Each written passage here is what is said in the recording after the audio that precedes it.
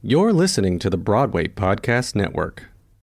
When you need mealtime inspiration, it's worth shopping Kroger, where you'll find over 30,000 mouth-watering choices that excite your inner foodie. And no matter what tasty choice you make, you'll enjoy our everyday low prices, plus extra ways to save, like digital coupons worth over $600 each week. You can also save up to $1 off per gallon at the pump with fuel points. More savings and more inspiring flavors make shopping Kroger worth it every time. Kroger, fresh for everyone. Fuel restrictions apply. Another day is here, and you're ready for it. What to wear? Check. Breakfast, lunch, and dinner? Check. Planning for what's next and how to save for it? That's where Bank of America can help. For your financial to-dos, Bank of America has experts ready to help get you closer to your goals. Get started at one of our local financial centers or 24/7 in our mobile banking app. Find a location near you at bankofamerica.com/talktous. What would you like the power to do? Mobile banking requires downloading the app and is only available for select devices. Message and data rates may apply. Bank of America N.A., member FDIC. Judy was boring. Hello. Then Judy discovered ChumbaCasino.com. It's my little escape. Now Judy's the life of the party. Oh, baby, mama's bringing home the bacon. Whoa, take it easy, Judy. The Chumba life is for everybody. So go to ChumbaCasino.com and play over 100 casino-style games. Join today and play for free for your chance to redeem some serious prizes. ChumbaCasino.com. No purchase necessary. Void where prohibited by law. 18 plus terms and conditions apply. See website for details. Hey everyone, welcome to Page to Stage, a conversation with theater makers. We're your hosts. That's Brian. And that's Mary. This episode is part of our series on A Beautiful Noise, the Neil Diamond musical. In this series, we're looking at how certain design elements shape the creative process of a new musical, particularly one based on a true story. We hope you enjoyed this episode.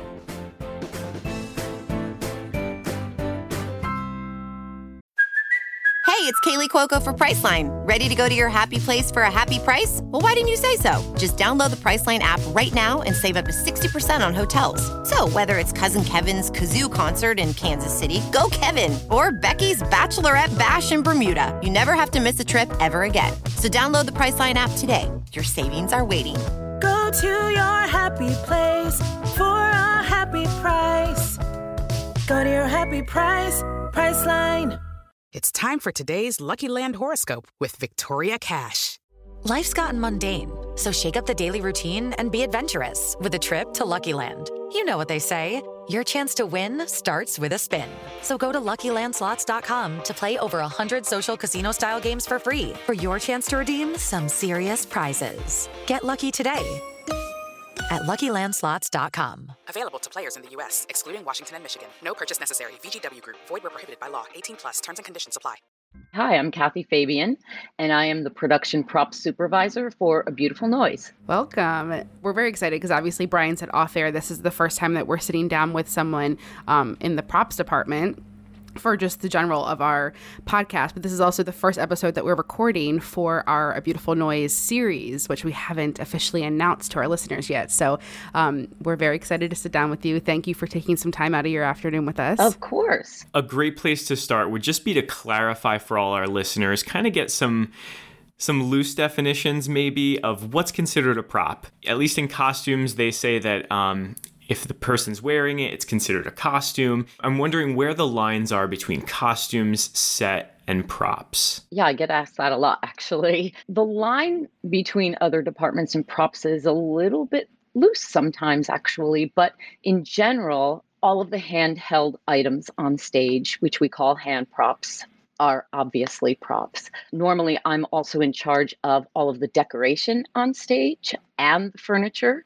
In some cases, I also share duties with the costume department if an actor is using, say, a cane or a crutch. Sometimes bags and things that they are carrying might be discussed as props instead of costumes. So there's a lot of interaction with props between all of the different departments. For example, a lamp, which may be chosen by the props department and approved by the set designer, we then also need to interact with the lighting department to see how to power the lamp or how it fits into their schedule in terms of when the lamp is working on stage and what kind of light it's giving out. So, but in general, handheld items that the actors use, furniture, set decoration are the main categories. And then for A Beautiful Noise specifically with the guitars, I imagine you have the added element of obviously sound, but also maybe the music department, right? Is there anything with making sure that it's like properly tuned every performance,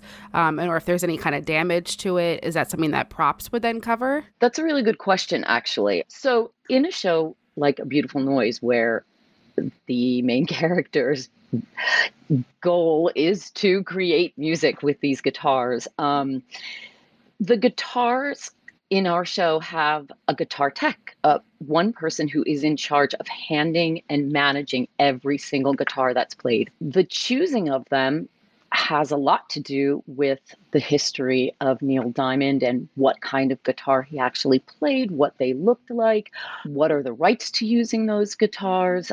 And then there's the added element of decorating the guitars, which falls to me. So once all of those elements are decided, the look, the style, the sound the guitar makes, which is decided by the music department and the guitar tech and all of the other people involved in the onstage music, then it comes down to the final look, see at what each of these guitars should look like in the scene. For example, some of his guitars on stage are meant to kind of accent or complement the costume. So I do a fair amount of bedazzling.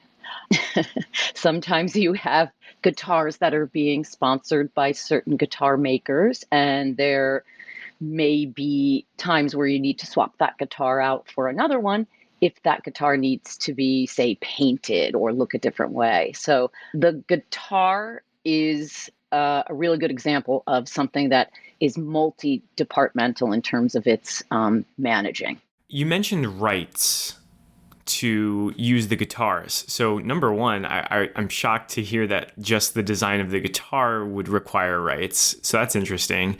But also I'm curious, especially when you're using name brand products in shows, are there any rights limitations when you're presenting that on stage? I know that, for film and TV, I know that there are right limitations, but how does that work in theater? It's pretty much the same.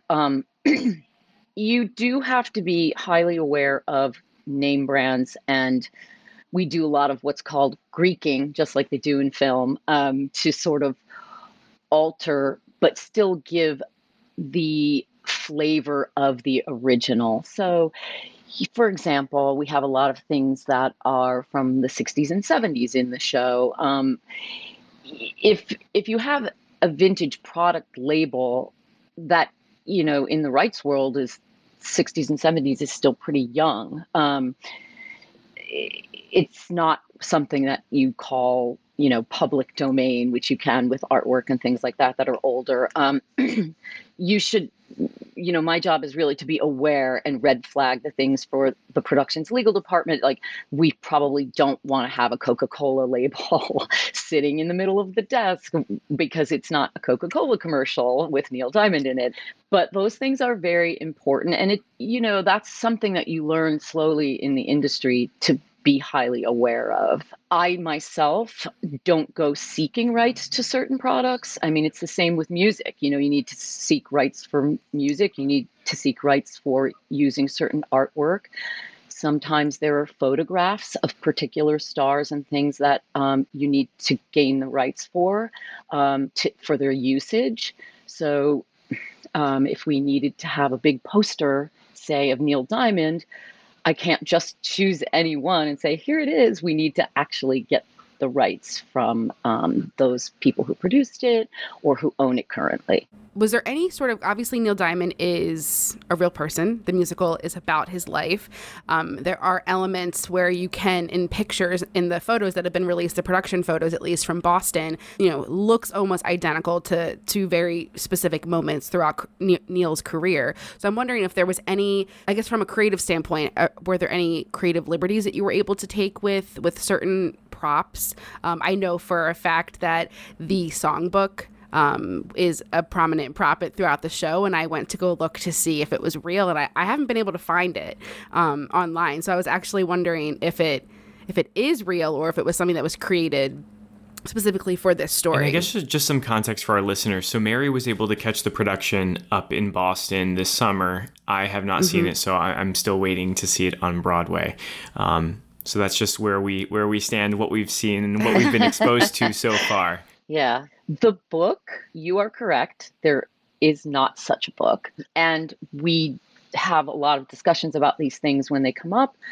Michael Mayer obviously wanted this songbook. It's part of the written script. And so we needed to show various versions of maybe other songbooks and kind of conglomerate the look we wanted.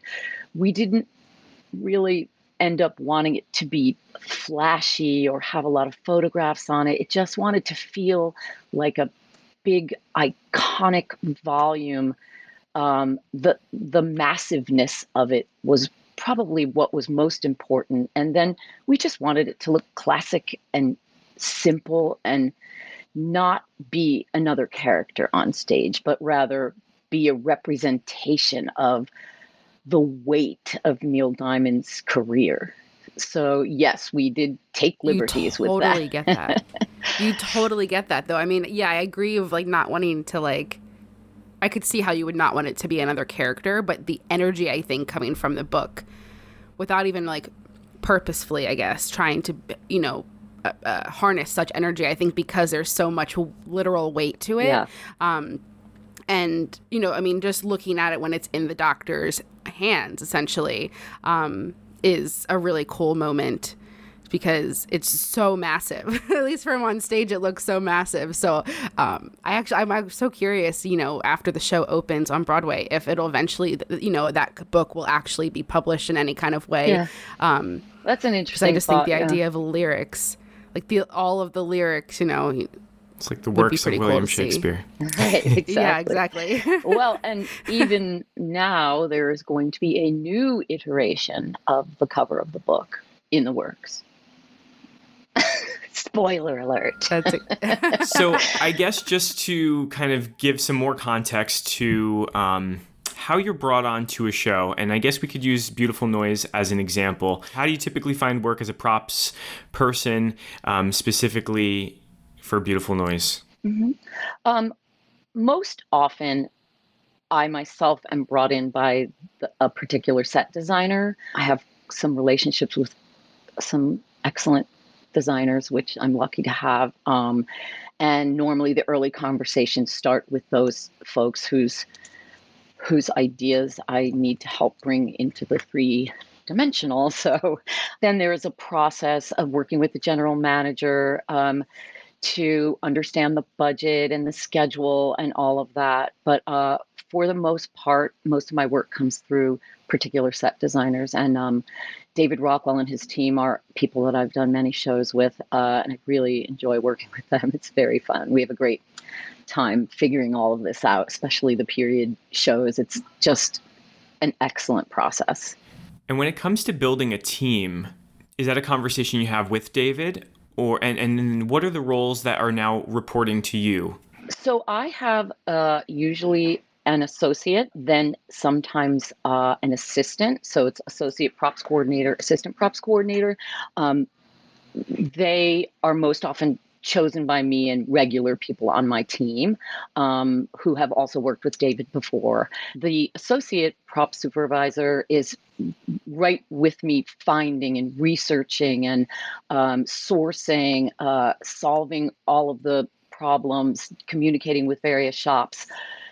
The assistant prop supervisor is normally in charge of managing rehearsal, because the rehearsal process in itself requires an entire set of mock-up props to be worked with in the room. Notes are coming every day from the stage managers saying, could we make this a little lighter? Could this be smaller? We need 6 more of these. And that's where we're building the hand props list, is during the production, the rehearsal period.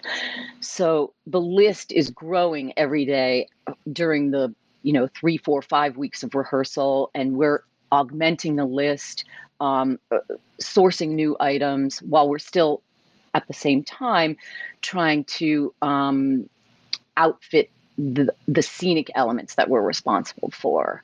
In particular, A Beautiful Noise has a series of 40 or so hanging lamps in the show that fly in and out independently, which was quite challenging. And they're all vintage, from the 50s, 60s, 70s, found items, real lamps. I don't think we actually built any of them. They are all real antiques and came from all over the world, really. So, yeah, my team, we have a kind of a well-oiled machine here. Everybody knows how to cover each other and, how I can't be in 10 places at once. So I have really great team members who cover and fill in the gaps, because it really is, it's a 7-day-a-week project, taking a brand new musical from the page to the stage, as you say. It's wink, wink. Wink, wink. Because it's all in everyone's imagination. What Michael Mayer was thinking it looked like, and what David Rockwell thought it looked like, and what I see when I watch Neil Diamond walk into the music office for the first time are 3 completely separate things. And we have to start drawing and finding and layering in research and comparing, and then going, oh, well, that's the right thing, but it's going to look terrible out there. What is going to tell the story and also work with this world we've created? It's a fairly sparse environment in terms of, interior realism. All of the furniture pieces, as Mary knows, because she saw, are in space with this beautiful representational background that is transformed by light. So then you have this, kind of stark, realistic desk, and it's like, how do I make that feel okay here? What do I do to blend it, but also allow the audience to understand we're in a music office? I'm curious as to when exactly in the process, because obviously A Beautiful Noise has been in development for years, even predating the pandemic. How early on in the process were you added to the team, and were you a part of earlier workshops, any earlier developmental opportunities throughout the last, several years? Actually, I came on fairly late in the process this time. Sometimes I'm involved from the very first workshop, or sitting down with directors really early before anyone even knows it's announced. But in this case, I came on for a workshop that was the last one before the real rehearsal. And it kind of came out of left field at the last minute during, I think, our first season back from the pandemic, which was already a clown car of theater. And we were like, how are we going to pull this off? But so the best way I felt for me to actually understand the show quickly without me physically being there was to assign one person, one strong team member, to literally be in the workshop rehearsal every day. And it's not something we normally do. We usually drop things off, take the notes, come when we need to come. But in this case, I thought, oh my gosh, it's a new musical. Michael Mayer is going to be creating up a storm. I don't want to be left in the dust and not understand what the show is about. So we had a team member, Brian, who pretty much was there watching it unfold daily, which he was thrilled to do. But it was great. And then I, went in and saw the presentations, and I was blown away. I mean, it's, I hadn't been a part of the work before that, but I could see there was a lot of work gone into it before that point. So you talk about rehearsals. I'm wondering, are you providing rehearsal props as well, or are those being given by some other person or department stage manager? No, we create the production props list, and we get an understanding of what's really going to be there. And then we work with stage management to decide what will facilitate rehearsal and what will actually take us down in terms of storing things and moving them around. So there are a series of sliders in this show that create a lot of irises and backgrounds, and they contain a lot of lighting. And they were really important to Michael in terms of sculpting the shape of each scene. So we made some representational flats that could be slid on the floor in the rehearsal hall at the various levels that they play on stage. We're talking plywood and a little bit of fabric and some felt on the ground, no paint, nothing fancy. But we pretty much have to give something for everything in terms of furniture. But it isn't the real item unless it's so important to the play that the real item is needed right away. As you know, this. Is there is there an example of that you have? Well, the sofa for the end of Act 1, which is part of the choreography in a very big way, which has to hold a lot of people and have a lot of things happen on it. That was something that we started discussing very early on. So we made a mock-up that could do everything it needed to do, so that because we only had one chance at the real one with the real period upholstery. So we mocked it up and said, okay, do these materials work? Does this size of the arm work? Is it too heavy for the actors to push? Does it need casters? Does it need brakes? And so a mock-up like that is really important because you learn from it what the final thing needs to do to have the correct engineering and function properly on stage. That just reminded me of like what happens with the couch, because it was obviously like over a month ago. So those details are fuzzy, but yeah, that moment for sure. Yeah. I could see why. Yeah. So now that you're in pre-production for Broadway, you guys are starting previews November 2nd. What kind of work are you doing between the out-of-town tryout, between then and November? The good thing about the out-of-town tryout is you give it a stab and then you can sit back and not only watch what you stabbed, but watch other people watching what you stabbed. So you learn a lot, and the creatives get together and discuss what worked, what didn't work. Things in my world go through a couple months of rigor on stage. And what I learned mostly is this going to hold up for a Broadway run? Do I need to make a stronger one, a lighter one? So a lot of my notes in between are actually, okay, we performed this ensemble dance piece 90 times, and the radio handles, which were vintage to begin with, that are made out of leather and were made 50, 60, 70 years ago, they need to be rebuilt because all the stitching's coming apart, or the leather is cracking. So there's a lot of that has to happen in between. But also there are conceptual and style choices that, like some of the hanging lamps, we want to maybe try some new looks for. We have, I'm sure you know, there's a big part of the show, without giving it away, that is based in magic and illusion. And we have a lot of units that you wouldn't even know from watching the show that have multiple tricks in and around them. So those tricky, magical props and pieces of scenery were revised and revised and revised, and are still being revised to be absolutely perfect. So a lot of it is taking back what we provided and now making, the best Cadillac version of it that we can get. Yeah, I guess I didn't even really consider before. Obviously, props that were used for a much shorter run, would need to be either reconceptualized or at least retouched for, an open run, because a lot of things can happen.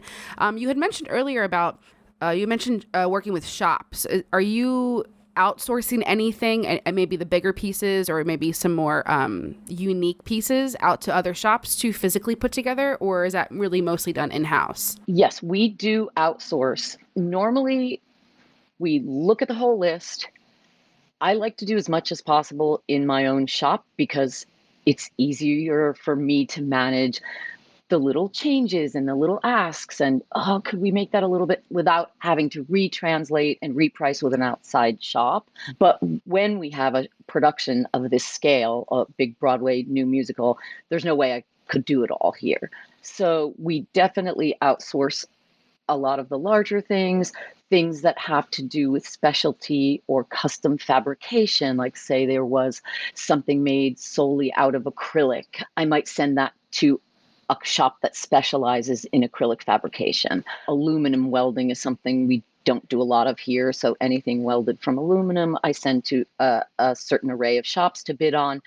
And that is a large part of my job as the production prop supervisor. I'm really like a miniature production manager of the entire props package, just like the production manager is managing the entire production. So I have a lot of balls in the air, things in different states, things in different people's hands, and I have to go and visit during part of the process, ask for paint samples before they finish painting the final unit. And then some things are a co-pro between my shop and other shops. In certain cases, someone will build the carcass of a piece of furniture and then we will upholster it here, or they will build a wooden unit and I will stain it here. So absolutely, we work with anyone and everyone that can do something specialized. And sometimes, you know, I'm not above asking like my mom if she's good at doing something. My mom has definitely cut out hundreds of leaves for House of Blue Leaves.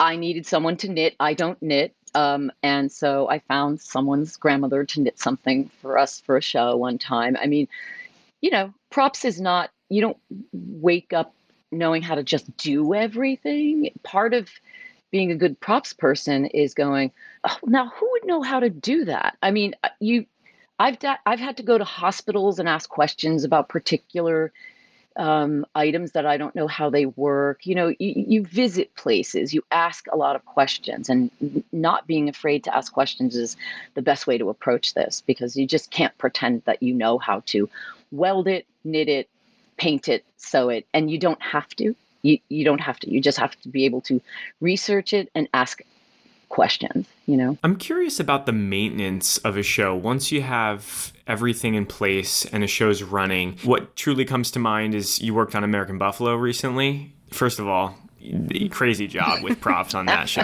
Absolutely wild. Tell me about it. Wild. Just set dressing, I can only imagine all the antique shops you visited. But in terms of like food, cigarettes, anything that's being consumed and used, I think of like Company, where they had the balloons having to probably be reinflated every day or so often. Anything that gets used and needs to be maintained, how is that, first of all, decided upon, and second of all, chosen how it gets worked into the logistics of the week? That information needs to be slowly gathered during the rehearsal process, because if certain actors are ingesting something or putting it in their mouth, especially now during COVID, you know, it's not like we're going to reuse things. We have to, it is literally a running show perishable. It's done. It's, you know, there are those little fake puff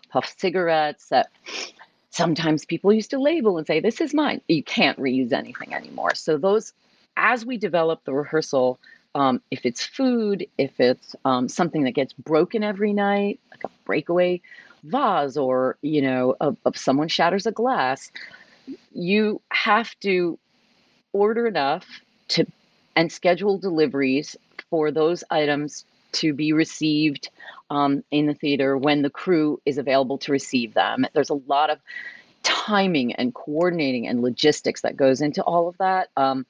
When a show has a lot of running show perishables, often we are contracted past the opening of the show to weekly build the entire package and send it over there, or shop the entire package and send it over there. If it's a simple assortment of goods that can just be gotten with Instacart, then the crew member can order what's needed from Instacart. But it all depends, you know. I mean, there's in musicals, it's often confetti and, you know, the kinds of things that are tossed or exploded and money fall all over the stage. Money, exactly. I've done shows where something was set on fire every night, and we literally had to get a set of sheets, flame treated, like 8 sets of sheets, silk sheets per week, flame treated with a certain type of flame treatment that would ignite but would not burn the theater down. So a perishable can be in a lot of different forms, depends on the show. Shows like American Buffalo, I mean, it's obvious like almost everything is just destroyed at the end of the show. So we had to work backwards from watching the end of that play to go, oh my God, what's going to live and what isn't?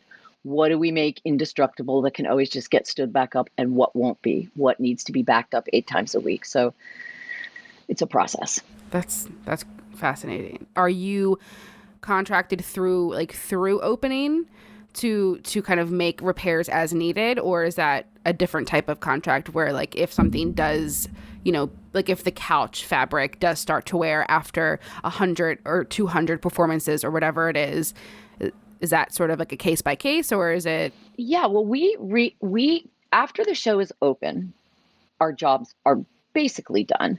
And then we receive the performance reports every night. And there are times here when I'm reading performance reports for the first 2 hours of the day, which we have shows running in London and Japan and blah, blah, blah. So we read them all, or I assign someone to read these ones and I read these ones. And then we make a massive list, and it's called our running shows to-do list.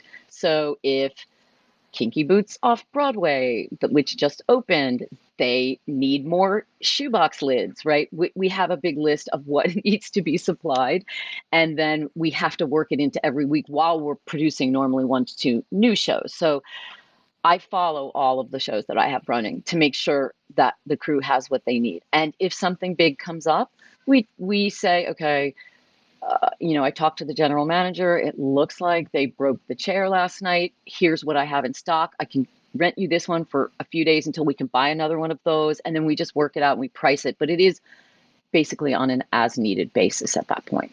It's so interesting, the fact that it might not be the exact thing, but the show has to go on that night. So kind of coming up with these little Band-Aids is also part of your interjection.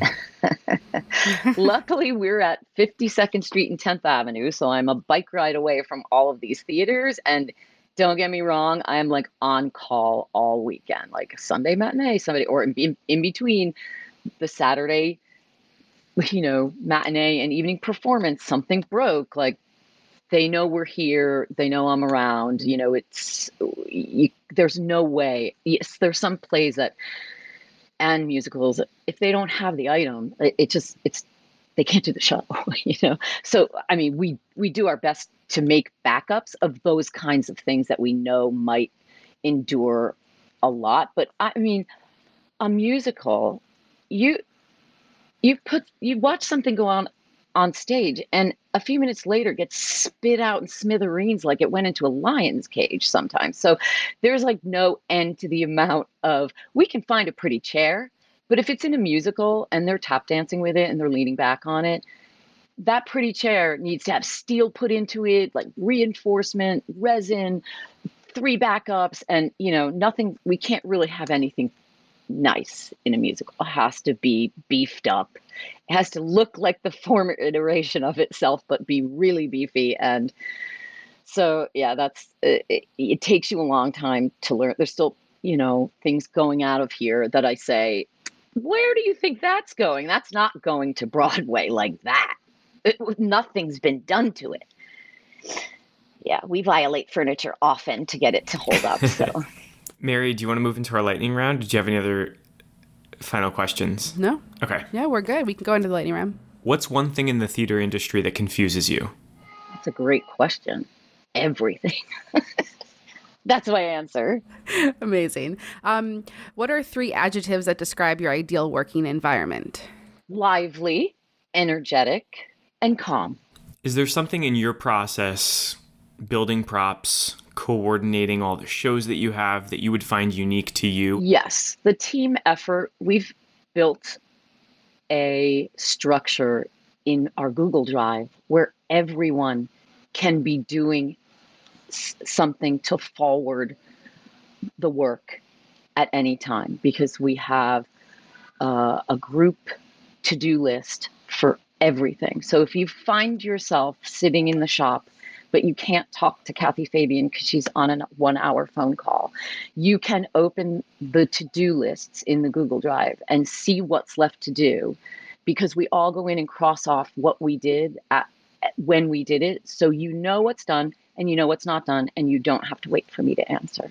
And I kind of love that because everyone uses it. And suddenly I see all these lines through things that I didn't know happened because people are going to the Google Drive and making an effort. I'm a big fan of Google Drive. Yeah. Are there any books, podcasts, any kind of resources that you have used, coming up in your career, even through your entire career, that you have found as a good resource that you might recommend to others? I have those big volumes that Taschen publishes that are the 60s, 70s, 50s, 80s, that have pictures of the ads from the era. And you learn so much about what was going on in each decade by looking at what the ads were. Like, what did a cigarette ad look like in 1961? I mean, this really tells you what people were sitting on, what they were wearing, what they were driving, what they were smoking, what they were drinking. And I use those all the time. I love them. And I've bought other people them. And I say every prop shop should have those.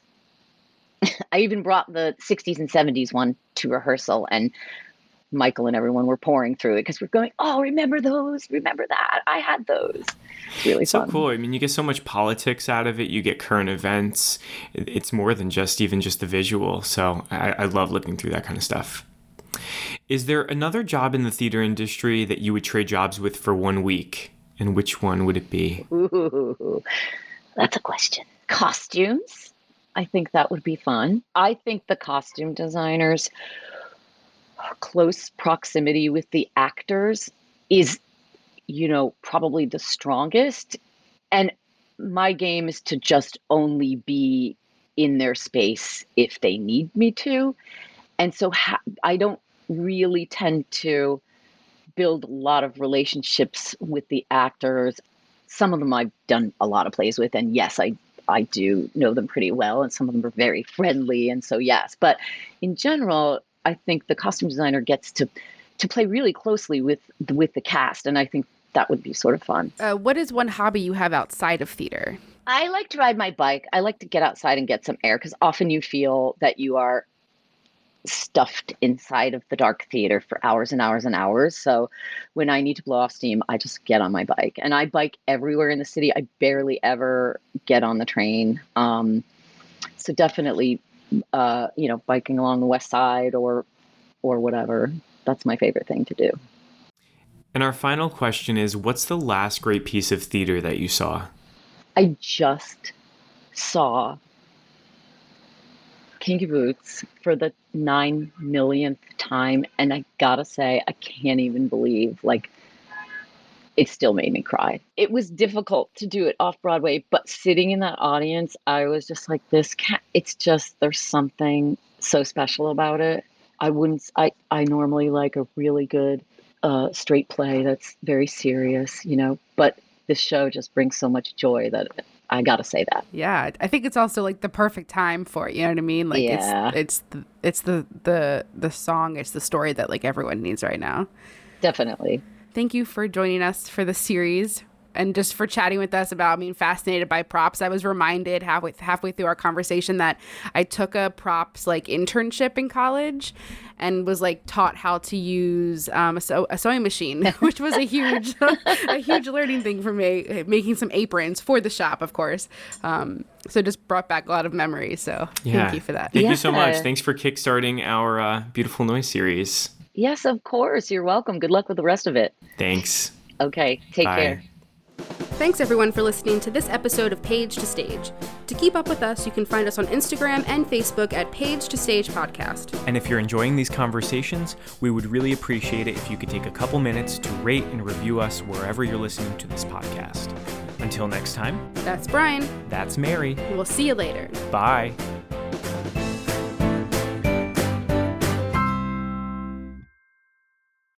Hey, it's Leslie Odom Jr. here on the Broadway Podcast Network to tell you about the Rise Theater Directory, a program of Maestro Music.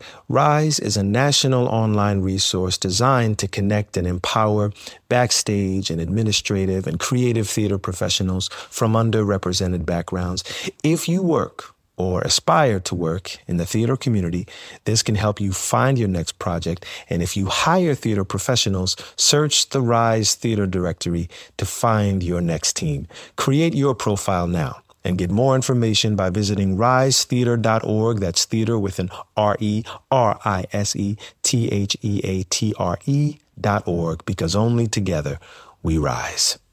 Step into the world of power, loyalty, and luck. I'm gonna make him an offer he can't refuse. With family, cannolis, and spins mean everything. Now, you wanna get mixed up in the family business. Introducing The Godfather at ChumbaCasino.com. Test your luck in the shadowy world of The Godfather slot. Someday, I will call upon you to do a service for me. Play The Godfather, now at ChumbaCasino.com. Welcome to the family. No purchase necessary. VGW Group. Void where prohibited by law. 18+. Terms and conditions apply. It is Ryan here, and I have a question for you. What do you do when you win? Like, are you a fist pumper, a woo-hooer, a hand clapper, a high-fiver? I kind of like the high-five, but if you want to hone in on those winning moves, check out Chumba Casino. At ChumbaCasino.com, choose from hundreds of social casino-style games for your chance to redeem serious cash prizes. There are new game releases weekly, plus free daily bonuses, so don't wait. Start having the most fun ever at ChumbaCasino.com. No purchase necessary. VGW Group. Void where prohibited by law. See terms and conditions. 18+.